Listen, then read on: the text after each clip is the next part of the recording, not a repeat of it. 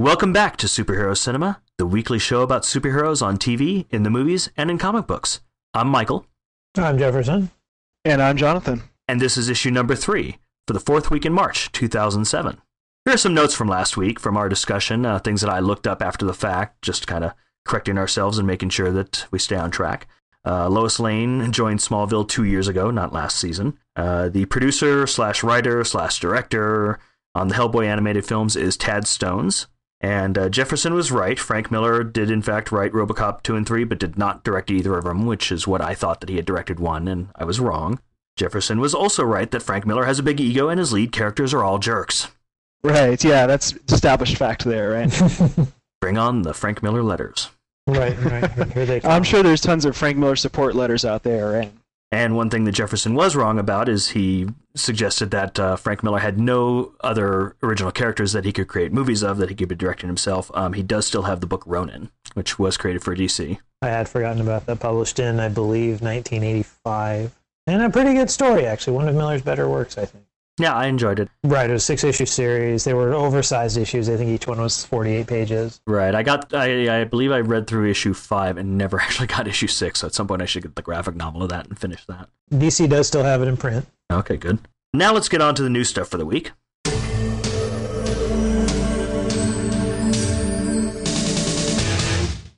Let's talk some news.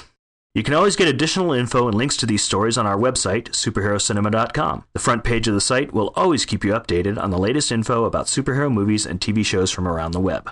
Our first story for this week, I wanted to start off with the newest story. This is that Columbia has optioned the Green Hornet. Columbia, also known as Sony Studios, has optioned the Green Hornet. This is a character that goes all the way back to radio in the 40s. He's been a comic book.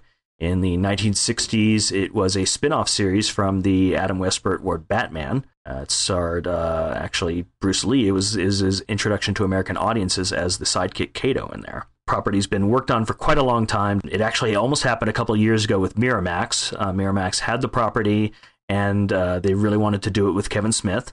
Kevin Smith worked on a script for it.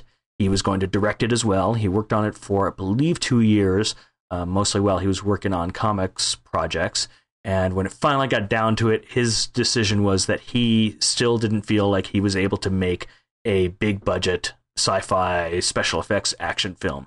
Every time he's had an opportunity to do this, he keeps backing off from it. Every time he's had an opportunity to kind of go beyond people talking in a film, he ends up backing away and say, that's really what I'm good at.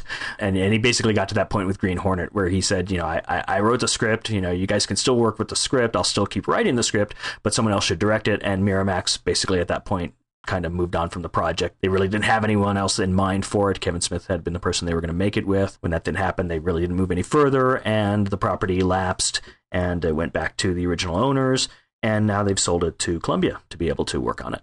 Yeah, it could be interesting. I mean, the Green Hornet was kind of a stock superhero character. I don't think there's nothing that's not cosmetic that particularly stands out about him that I can recall, other than Bruce Lee in the TV series was a lot of fun. That's the main memory that I have of the Green Hornet is Bruce Lee playing his sidekick on TV. One of the things that I really actually liked about it is something that they probably would never be able to get into a movie, is that the character of the Green Hornet, who his real identity is magazine publisher or newspaper publisher Britt Reed. They used that name, and they actually ended up tying the character to the Lone Ranger. The Lone Ranger, whose real name had been John Reed, this was supposed to have been the descendant of his brother, the Texas Ranger who had been in the party that got killed with the Lone Ranger. Now we're getting real geek deep. His brother had been part of the group that got killed that caused him to become the Lone Ranger, and that brother had already had a son before he got killed, and Britt Reed, the Green Hornet, was supposed to be several generations, like 60 years after the Old West, man who had been inspired by his ancestor, the Lone Ranger, to become the Green Hornet. Because of rights, there's almost no chance of that ever making it into any film version. That was just going to be my question. That's kind of too bad. That would be son of Lone Ranger would make for an interesting twist to the character. Right. I mean, I've always been fascinated by generational characters. To me, the most famous or best example being the Phantom. That the Phantom mantle gets passed on from parent to child over the generations. I believe they got through like at least 21 generations of Phantoms in the fiction so far. And so that kind of concept of the mantle of superhero being passed on like that has always been fascinating to me. Yeah, it's pretty cool because usually it's just one person and they've got their origin story, and it's that secret identity is that person. And they never really acknowledge the passage of time. You know, a superhero's life is always around 7 years, and then they just sort of reset. You know, Superman lived in the 1940s when the comic book was being published in the 1940s, and he lived in the 1980s when the comic book was being published in the 80s, and so on. They don't really acknowledge that time is passing. They just kind of brush that under the rug, and the characters are always living in the present day. They never acknowledge that. So yeah, you're right, Michael. It is interesting to see a concept that does acknowledge that time passes and it can't be the same guy all this time. So do you think that the Green Hornet will be set in modern day instead of back in the 60s? I mean, that kind of go against that if it was set in the 60s. Yeah, I have no idea. I mean, that's in terms of the stages of a production, they just, at this point, all they have is they have the ability to make a film based on the character. There's absolutely no indication on what direction they're going to go. I know, Jefferson, you actually wanted to talk about a couple other properties that just got optioned as well. Yeah, 2 other properties that just got optioned I just read about, which both of them I'm kind of excited about, actually, because the comic books that they're based on in both cases are excellent and very cinematic. One of them is Whiteout by Greg Rucka, which is a great sort of mystery/spy story that takes place at an Antarctic base. Kind of an interesting sort of The Thing, alien-style setting for a story. There's nothing science fiction about the story, really. It's a pretty straightforward story, but the comic book was done in a really cinematic way. I think it'll make if they are even remotely faithful to the book, I think it'll make an excellent film. And The Surrogates is the other one, and that one I'm really excited about because it was a fairly obscure comic. It was published as a graphic novel last year, I believe. I don't recall the publisher off the top of my head, but I believe it was might have been Top Shelf. Anyway, it's a science fiction story, and the premise of the book is that in the future, people, it sort of takes the idea of people playing online role-playing games to the next level. People actually control android bodies from their computers. So in the setting of the story, people spend all their time at home in front of their computers, and they have these sort of android versions of themselves that go out into the world and go to work and go to nightclubs and all that stuff. And so they have these idealized versions of themselves out in the world while they're sitting at home in their pajamas in front of their computer controlling these robots. And then the story is about a murder mystery that takes place against this backdrop, but also a great idea that should make a pretty good movie. And in both cases, they kind of show how comic books make really good blueprints for films. You know, they really kind of show you why it is that Hollywood seems so attracted to going to comics for ideas for films, because they make such excellent blueprints. They're a good way to test the waters cheaply for a film idea. Do you know who optioned them? I'm not sure. I just read really briefly on, I believe it was CBR, that they had both been optioned. I think the 2 projects are separate. I don't think it's the same studio optioning both of them. And I know it's just at the option stage right now, but I have high hopes for both of these. I think they'll make excellent movies if they can get through all the various production stages. And just to use that as an opportunity, that in the first story, to talk about options. What an option is it means that when you have something, either it's a book or it's a movie or it's a character, something that someone's created that someone else wants to use that property in a medium, they purchase an option. This is the same way it works with novels. When you do a book based on Tom Clancy book or any Thomas Harris or anything like that, someone pays for an option to produce a movie or a TV show based on that. And what that basically means is they have the ability during a specified period of time to get a production going. If during that period of time can be months, that period of time can be years. If they don't get it going at that point, whatever amount of money that they've paid for that option is done. Check has been cashed. The option reverts back to the original property owner, and they can then sell it to someone else if they want. So it's basically just a chance to try to make something of it. Right, exactly. You're paying for the ability to do something with that character for the time you've paid for the option. If you don't get it done in time, sorry. You could try paying again. You could pay a whole nother separate fee to get another extension period of time. That almost never happens. Yeah, it usually moves on to a different studio if it's still going to get done at all. Correct. Yeah, some other producer usually buys the rights at that point. And a lot of producers just go around buying rights. I mean, people buy up rights to books. Studios and other larger companies will have a whole catalog of projects that they have the possibility of making but never do. Sometimes they'll sit on them for years, and sometimes the rights go back and then they get sold again. So a lot of things end up that way. So it's kind of a show of faith if something gets optioned? Yeah, it means that someone had enough interest in it, thinking that they could make something out of it, that it's a good enough property to try to make a movie out of. Or a lot of times it'll happen where just someone reads a book, a producer or a studio head will read a book and think that, hey, this is a really good book. Let's buy the option for it. We may never make a movie on it, but we don't want anyone else to. So going from our newest story, which were the options we just covered, to our oldest story, these are two stories that I've been intending to get in for the last 2 weeks, but we hadn't gotten them in yet because these actually took place at the beginning of February. So if you follow news every day, it can get kind of old, but I don't think everyone does that. So let's talk about that. One property that it's one of the DC's big three.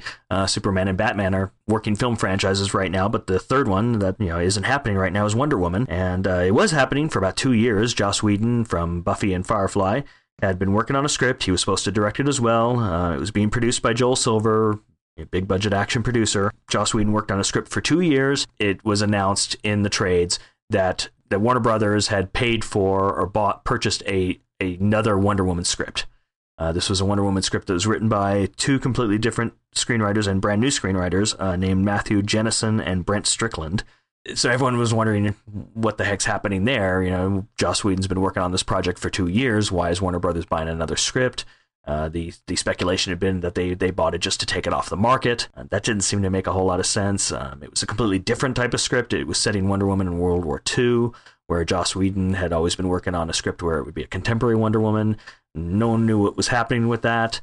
It's not like anybody else could make a Wonder Woman movie anyway. Right, yeah, that's the thing. It's not like someone else is going to be able to use that property. And, Warner Brothers definitely, had full rights to the character at that point. So it didn't make any sense whatsoever. It still really doesn't make a whole lot of sense, but it makes slightly more sense when the very next day Joss Whedon announces on his blog that he's now off the project. There wasn't a whole lot of explanation. He really didn't go into a whole lot of detail. People very rarely do in this situation. Basically what he said is, he'd worked on it so many times and just really couldn't end up getting to a place with the producers where they were on the same page. I don't know if he actually used the term creative differences, but basically along those lines, that they just couldn't agree where they were going. And he never specified names. He said that things went fairly well. He had a good experience, but that they just weren't getting to the same place. So he was moving on from the project. It's definitely still a big project at Warner Brothers, definitely still something they want to make big and quick. So I don't know if that was part of the impetus behind buying that script or where they're going to go. I know Joel Silver has said that he really doesn't have any interest in doing a World War II Wonder Woman. So where they go from there, who knows? I was going to say that there was no casting. Joss Whedon obviously constantly got asked about that. The whole time he was working on the script, he was asked about casting. He never gave any indication. There were rumors a couple of different times. But just this evening, as I was working on the show notes, this is Wednesday, for the show at 6:00, news story came out of rumor at this point. Cobie Smulders, who's on the show How I Met Your Mother, is a rumored possibility. That she was someone that Joss Whedon liked, that Joel Silver also liked. It really doesn't mean anything at this point. At the moment, at the moment, we don't even know what the script is, who's working on the script, where they're going from here. There's no director announced, so this project is very much up in the air right now. Sure, and as far as casting goes, I'm sure when they eventually get around to that, they will go with a not very well-known actor. I think they're probably looking at both Batman and the current versions of both Batman and Superman, and they're seeing that they don't really need to pay for a big-name actor to play the character. The character sells itself. Yeah, and that had always been the expressed intention. I mean, Joss Whedon had always said that he didn't want someone to see the character and think of that person. He wanted them to look at them and think of Wonder Woman. Right, exactly. And I think that's the right attitude. Well, Cobie Smulders really looks like Wonder Woman too. I watched How I Met Your Mother, and she's got the attitude for it, and she definitely got the look for it. So, but yeah, it just depends on whenever it gets made if she's still a nobody at that point or somebody who they feel comfortable going with. Yeah, we'll see what happens. Similar story to that, David Goyer, who pretty much everyone knows from working on the Blade films. He wrote all three of them, directed the third one. He co-wrote Batman Begins. He worked on the script for The Dark Knight. Definitely well known for working on comics properties. He'd been working for several years on a script for The Flash, and part of the rumor on that had always been that his interest, or the person he wanted to see play the Flash, would be a Wally West version of the Flash, was Ryan Reynolds, most famous for Van Wilder. He was also in Blade 3. Almost the same day, I believe, I think it might have been either that same Friday or the following Monday, David Goyer announced that he was no longer working on the Flash, with almost no details whatsoever. There seems to be a pattern forming here with the DC characters. I wonder what's going on. I wonder if the two events are somehow related. Yeah, it seems to be DC not really having a kind of cohesive strategy on what they want to do with their properties, pretty much other than Batman and Superman. They have those in place, but they're so far behind Marvel in terms of working with other characters and having other characters ready to go. And I think the only reason that Batman and Superman are really going anywhere right now is because they're both being headed up by fairly strong-willed directors who are dragging them along. I think if it were just up to the studios, the Batman and Superman series would still be stalled out too. But they lucked out and they got somebody, in the Batman's case they got Christopher Nolan, and in Superman's case they got Bryan Singer, directors who wanted to make the films, and so they were able to pull whatever it is that they pull to get the films made. Whereas the studios are best at shuffling their feet and not making things. It seems like they kind of had that. I mean, you had Joss Whedon, who be in that category of people. I mean, he doesn't have the same kind of track record in terms of feature films. He has not himself directed a big ticket feature film yet, so right. So that might have been a factor that he just didn't have the same kind of clout. Mm-hmm. That's probably likely. I'm sure that the studio. I mean, it seems like the studios have this thing where with Joss Whedon in particular, well, they'll hire him and they'll tell him, okay, do this, do your thing on this, and then they don't like it when he does his thing on something. That's what happened with Firefly. Was Buffy was so successful that the Fox hired him. They said, make a TV show, make whatever you want. We love you. We want you to do whatever you want to do. And he did, and then he brings them a Western in space. Yeah, exactly. And they got cold feet about it, and they kept trying to get him to change stuff, and it was from then on it was a constant struggle because he didn't, they didn't know what they were expecting, but he definitely didn't give them what they were expecting. And I imagine that the same thing happened with Wonder Woman. They had some idea that it would be something, and they just working with him didn't end up working out for them for whatever reason. And maybe that's the case with The Flash too. I don't know. We can hope for the best for both projects. I know I'd like to see both done, but I'd like to see both done well. Right, exactly. It's a pity about The Flash in particular, because I think Ryan Reynolds was a pretty good choice for a Wally West version. Yeah, I think particularly if you're going to go with a Wally West, he'd be a pretty good choice for that. Yeah, for a lighter, I wouldn't want it to be a comedy, but something a little bit lighter in tone, something with some humor to it, something maybe more like the Indiana Jones movies in that it's sort of semi-lighthearted adventure. Basically, Ryan Reynolds plays the same character every time, but that character would be really good for Wally West. I mean, he basically plays the kind of serious when he needs to be, but mostly a joking guy. Mostly jokey, a lot like how the Flash is portrayed on the Justice League animated series. Exactly. On some DVD releases, I'm a little bit excited about these because I like to see that everything gets out there. I'd like everything superhero related ever to be on DVD. Right. The 1977 Batman animated series is coming to DVD this summer in June. This is the one with Batmite. Go Batmite. Yeah, Batmite. Yeah, those of us who grew up in the 70s and watched that show remember Batmite both fondly and with shame.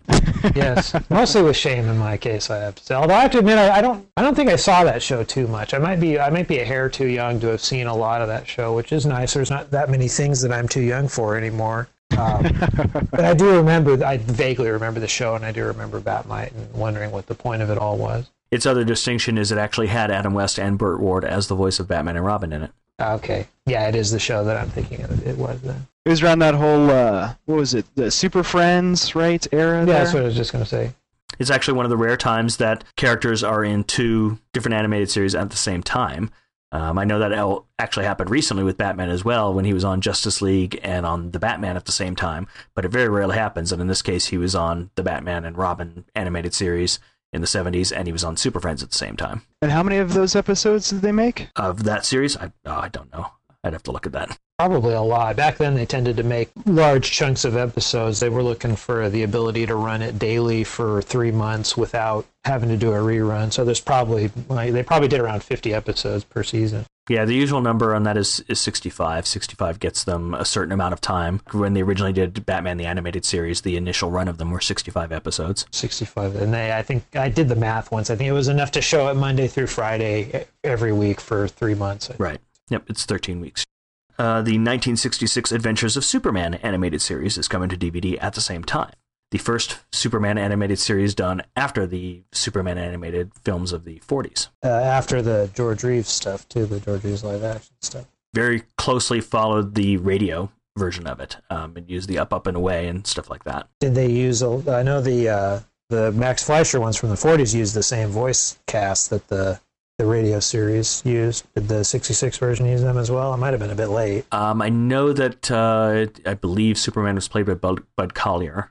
I don't know if that's the same voice. Yeah, Bud Collyer played him in all the radio episodes and in the Max Fleischer cartoons from the 40s. Although the 40s ones had very little dialogue in them. I don't know why they bothered really distinguishing a cast, but they do. I'm a huge fan of the radio series. I love the radio series. It's interesting that I guess Bud Collyer just kept being Superman for the rest of his career. I know that actually a lot of the stuff that we consider the regular Superman stuff, the traditional Superman things, all came from the radio show, not from the comics or movies. The whole Daily Planet cast came from the radio show. Perry White. I think Lois, but I might be wrong about that. Lois might have been in the comic first. Yeah, I think Lois was in the comic first because Lois Lane was introduced, but it was a different newspaper. It was the Daily Star. The Daily Star, with George Taylor as the editor, not Perry White. The radio show was great too because it really it told a different type of story. The stories tended to be more sort of mystery stories or investigative stories than action stories, because action on when you don't have any visuals is hard to do. And so the stories were mainly about Clark Kent solving mysteries, and then he would turn into Superman and catch the bad guys at the end. Yeah, they were really neat. I really liked them. It was interesting that they made a character that's a colorful action, a very visual character. They made him work on radio with a medium with no visual aspect to it. And then they did end up using the voice cast for a lot of the animated stuff too. To continue on with another story, this is a little bit exciting.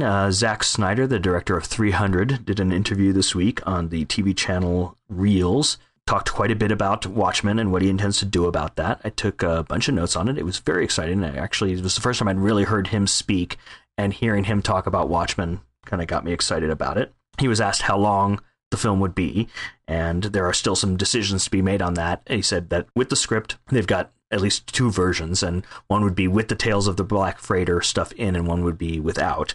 With the Tales of the Black Freighter, it would be a 3-hour film, the way it's written right now, and without it would be 2.5 hours. And Tales of Black Freighter, that was the comic within the comic there, right? With the pirates and the shipwreck. And that thematically had a lot to do with what was going on in the greater story. Right. And it was written by one of the scientists there as well, so in the comic. Yeah, it was written by one of the characters in the comic. Well, that's kind of sounds like DVD extra material to me.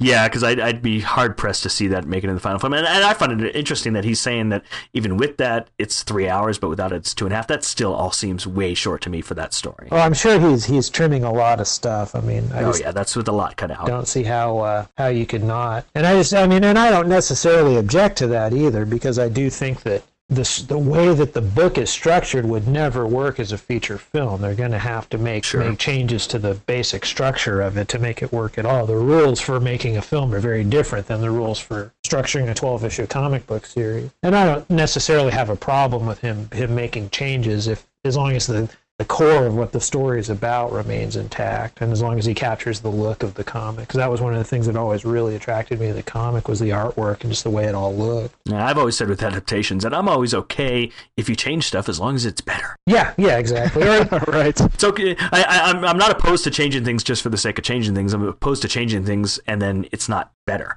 There should be a reason for the change. Yeah, exactly. Yeah, so far Snyder really seems to know what he's talking about. He seems to know what he's doing as far as what he thinks will work in the film and what he knows won't work in a film. I'm kind of surprised that he's even considering the Black Freighter stuff, because I'm not sure how you could work that. Yeah, I would have just assumed that was the first thing that got cut. Yeah, I don't know how you would work that into a film, but I'm not a movie maker, so I don't know. Right, it'll be curious. He also said that it will be set in 1985, just like the book. It will be a Cold War story. It will not be brought into modern times or completely reworked to make it make sense now or have it be an allegory to the Gulf War or anything like that. So it won't be V for Vendetta. Right, yeah, it won't be V for Vendetta. I like the fact that he actually said that he regarded it as a piece of literature. You don't sit down, read Moby Dick, and then say, okay, I need to update that for a new generation. Right, you only do that with Shakespeare. Right. Yeah. It's a classic piece of literature. You treat it that way. You take it in the context it's written. And that makes the most sense because, I mean, a lot of what happens is, set in this kind of Cold War scare, USSR's invading Afghanistan, and it just really works well in the time period it's set in. So, yeah, they should keep it that way. I know the perfect actor to play, having the Watchman Nixon is still president. Gregory Itzin needs to play President Nixon. He looks just like the way that Dave Gibbons draws him in the comic. It's uncanny. He's the guy who played the president in 24, right? Yeah, he was the president in 24 last season. He's the former president. Actually, he just got stabbed in the last episode or 2 episodes ago. But yeah, he was. And yet I don't cry a tear. I think he's very Nixon-ish, isn't he? He looks exactly. He doesn't look like Nixon so much as he looks like the way the artist of the Watchmen draws Nixon. Oh, right. Which is even better.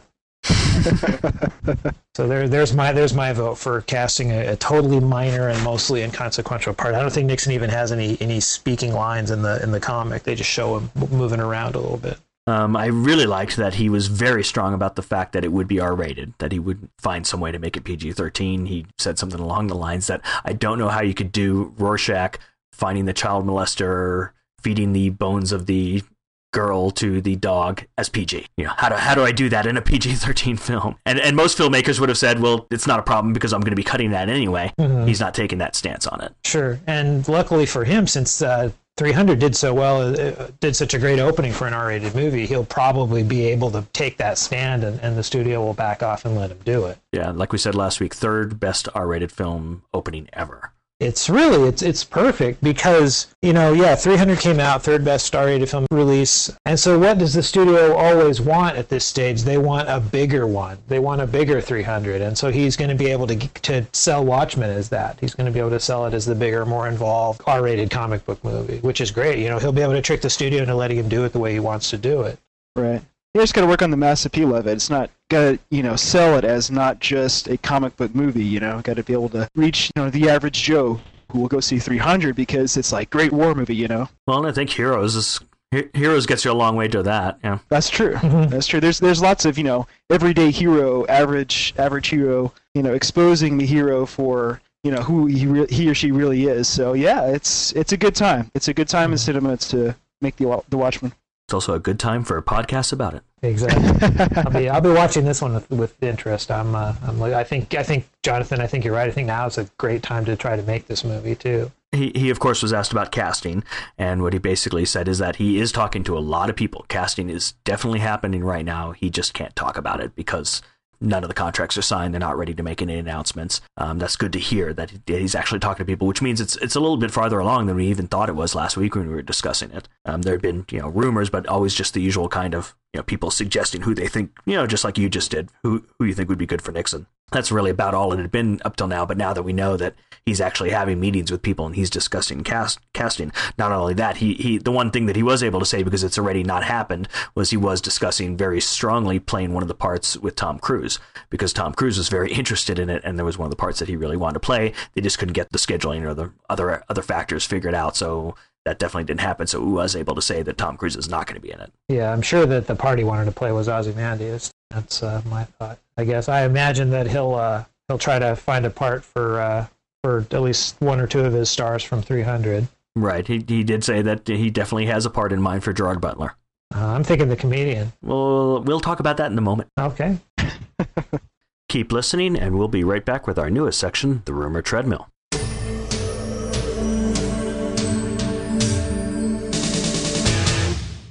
Every single week, there's lots of stuff that is just internet stuff. Things that doesn't represent an announcement. It doesn't represent any serious indication of interest. It's not coming from the star's agent, although it could be coming from the star's agent, kind of putting that out there on the internet to generate buzz. These are things where things get announced and then immediately get dismissed. I mean, because the internet has caused everything to be so much closer and so much tighter together. It's a lot easier for someone to put something on a blog and all of a sudden it's on 50 different blogs and all of a sudden Variety's reporting it. And because Variety's reporting it, people think it's a story when it's not really a story. It's just one person suggested it. In the past, this would have been done and it just would have been completely ignored. Oh my God. What have we done? We've just started it. We've started it with Gregory Itzin as Nixon. Right. Yep. You just created one right there. It'll be in Variety next week. You heard it here first. Superhero Cinema exclusive.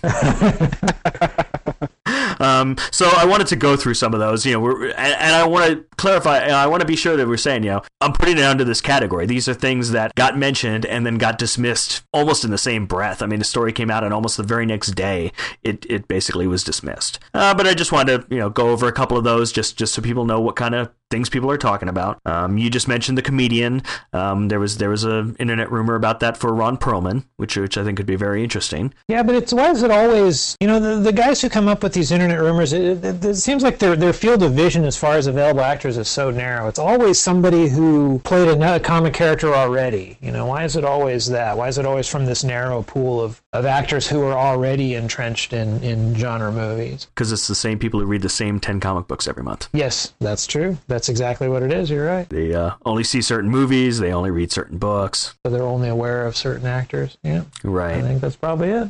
So another one was Jake Gyllenhaal. It's funny because we've been talking about the very strong, seriously pretty close substantiated rumors that Maggie Gyllenhaal is in talks for The Dark Knight Returns. There were some unsubstantiated rumors about her brother Jake Gyllenhaal, basically about him being talked to for Shazam. We just talked about that last week, that they just brought on a new screenwriter and they're really back at a very early beginning on that. In fact, it is the screenwriter, John August, who right up front in his blog, when asked about that rumor this week, said, no, we haven't talked to him. I imagine Jake Gyllenhaal probably doesn't even know who Shazam is. It's purely internet rumor. The story actually was that New Line wanted to get him in there because they wanted to lock up that project and have it be their big property that they could be having up against, Warner Brothers' big guns for Superman and Batman, and and also that they talked to him because they didn't want him to get locked up for a possible Spider-Man 4, which is internet rumor responding to other internet rumor. Right.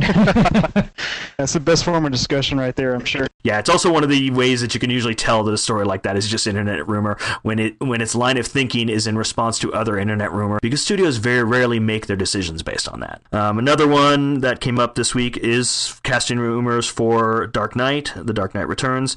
James Gandolfini from The Sopranos and Fergie from the Black Eyed Peas. That in and of itself was a rumor, and then people took those rumors and ran with those rumors and said, okay, who might they be playing? Let's see, if you were to put them in the film, they might be Detective Bullock and Renee Montoya. So, of course, this has already been dismissed. Or not, yeah. Yeah, actually, the truth is that Jonathan and I are playing Bullock and Montoya in the movie. We weren't going to say anything, but I have to confess, yes. I've been optioned. It's more likely than these two, I think, in this case. One that's not really any more substantiated, but does kind of make sense. This is one that I can see as someone that they're actually talking to. Alan Dale, who has been on 24, Lost, Ugly Betty, was one of the characters long running on the series Neighbors. Basically, he's any recent show you could think of, he seems to have been on. I was looking him up on IMDb, and I was shocked. He seemed to have been in every show, including the OC for, I believe, 7 or 8 episodes. The rumor is that he's being talked to for the character of Boss Maroni, and for those who know, that we talked about recently about Aaron Eckhart getting cast as Harvey Dent. The inclusion of the character of Boss Maroni is very interesting. We won't discuss any further, as it would be spoilerish. Although I will say that Alan Dale does look the part, the way Maroni's drawn in at least the comics that I've read that Maroni read. He does definitely look the part. Yeah, that one I see as completely could make sense to me. I see that as someone that they could be talking to for that part, if that part's even in the script. And this one I find the most interesting, because this was a story that kept coming out every single day for about the last week, I believe. It's actually been about 8 days since we did the last podcast. And in those 8 days, every single day, there was a different take on this story. This is about when the sequel to Superman Returns basically will get made. Depending on what story you read on any given day, you either read that the shooting of the film was going to get delayed because Bryan Singer is going to do his next film. It's a World War II film. I didn't really catch much other details about it, but that because of that, they would be pushing back the schedule and Superman Returns would be even later than expected. Or you read the story from following up on the story from a couple weeks ago that Warner Brothers wants to make a Justice League film, that they've decided that they want to go ahead and use Superman in the Justice League film, so they're going to bump a sequel to Superman Returns as a solo film and put him in Justice League and do the Justice League film next, and then still do a sequel to it later on. Or the most recent, if you read, I believe yesterday, is that none of that is true, and his schedule's not really affected. Bryan Singer will be able to make his next film and still go down to Superman Returns on time,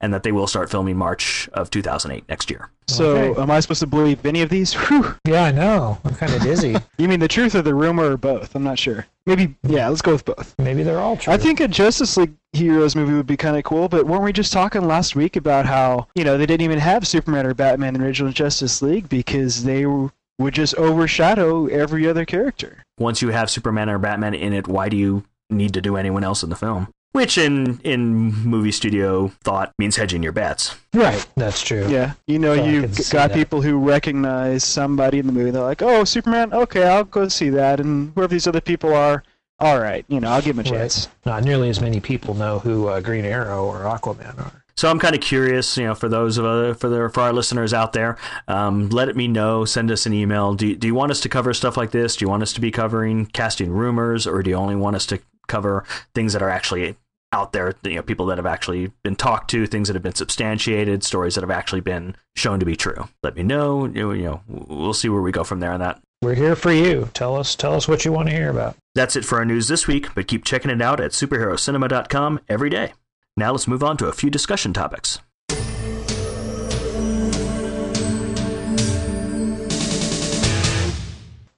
Okay, for our first discussion this week, they put out a whole bunch of new pictures from Transformers coming out this summer. What I found interesting, though, was all the pictures were of humans.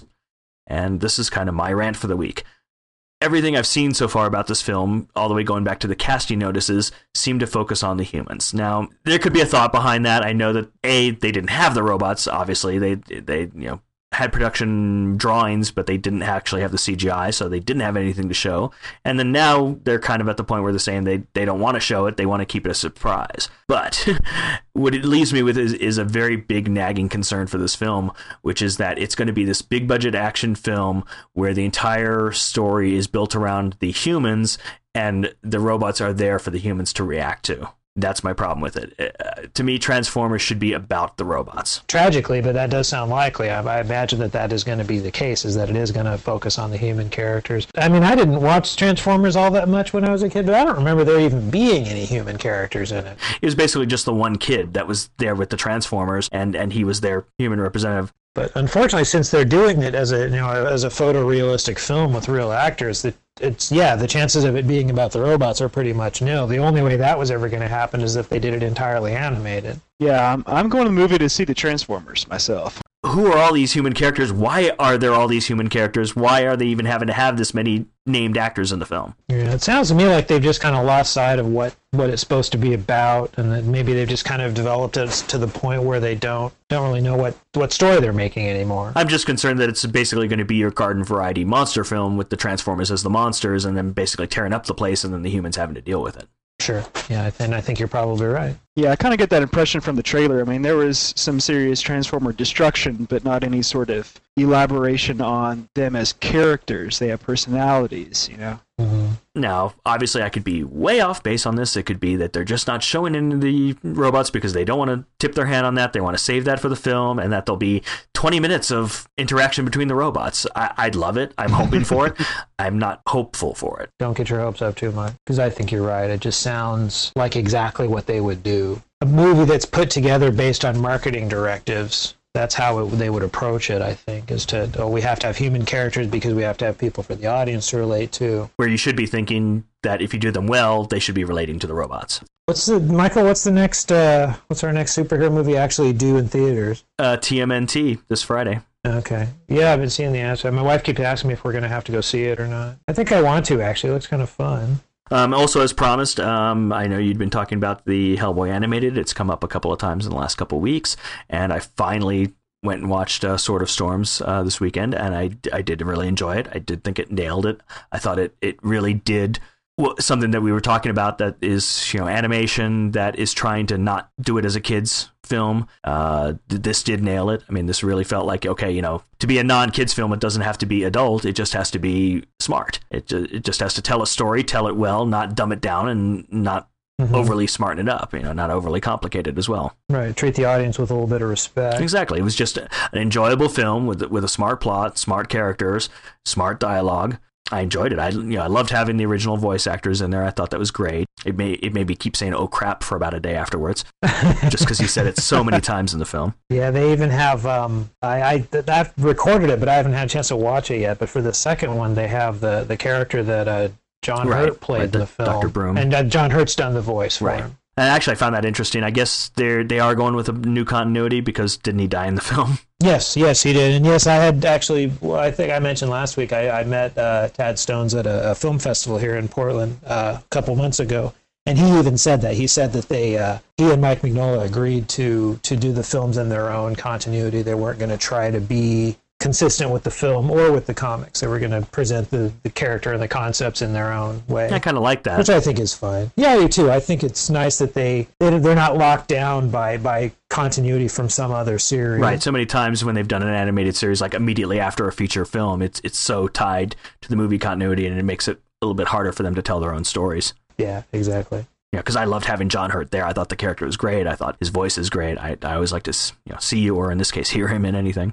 Thought it was interesting because not being a fan of Hellboy from the comics or anything, I just thought it was great seeing him in a completely different context than I was familiar with. It wasn't him fighting, generic demons or anything like that. It was him specifically going against vampires, and I thought that was an interesting twist. It was good to see him in that kind of background. I look forward to the next one. Yeah, I'll have to see if I can find time to watch that tonight. I just now remembered actually that I recorded it on, I think it was on Saturday. Totally forgot about it. Right. I've given up on stuff on Cartoon Network a number of times. I gave up on Justice League for long periods of time and just said I'll wait till the DVDs and catch up with them then. I did the same thing. To this day, I still haven't seen the final season of Justice League Unlimited because when it was broadcast, which came out on DVD yesterday. Yes, I know. It's all finally I did see the first 2 episodes, I think, but now I'll get to see the rest. That's funny. I actually caught most of that and caught everything but the first 3, so I'm catching up on those now on DVD. Mm-hmm. Okay, so between the 2 of us, we've probably seen them. Yeah, if we had just talked about it more, we could have covered the entire season. Well, I know we have a whole lot more to talk about, but that's going to have to wrap it up for this week. If you haven't already, click on the subscribe link on our website to subscribe to the podcast, or find us on iTunes by searching for Superhero Cinema. If you have any news stories, suggestions for what you want us to talk about, or any comments on the show, we'd love to hear from you. Send us an email at podcast@superherocinema.com. You can even leave us a voicemail on Skype. Our Skype name is Superhero Cinema. Thank you, Jefferson and Jonathan. Thank you, Michael. And thank you, Michael. And thank you to our listeners for joining us. We hope you keep showing up for Superhero Cinema. We're saving the world one fan at a time.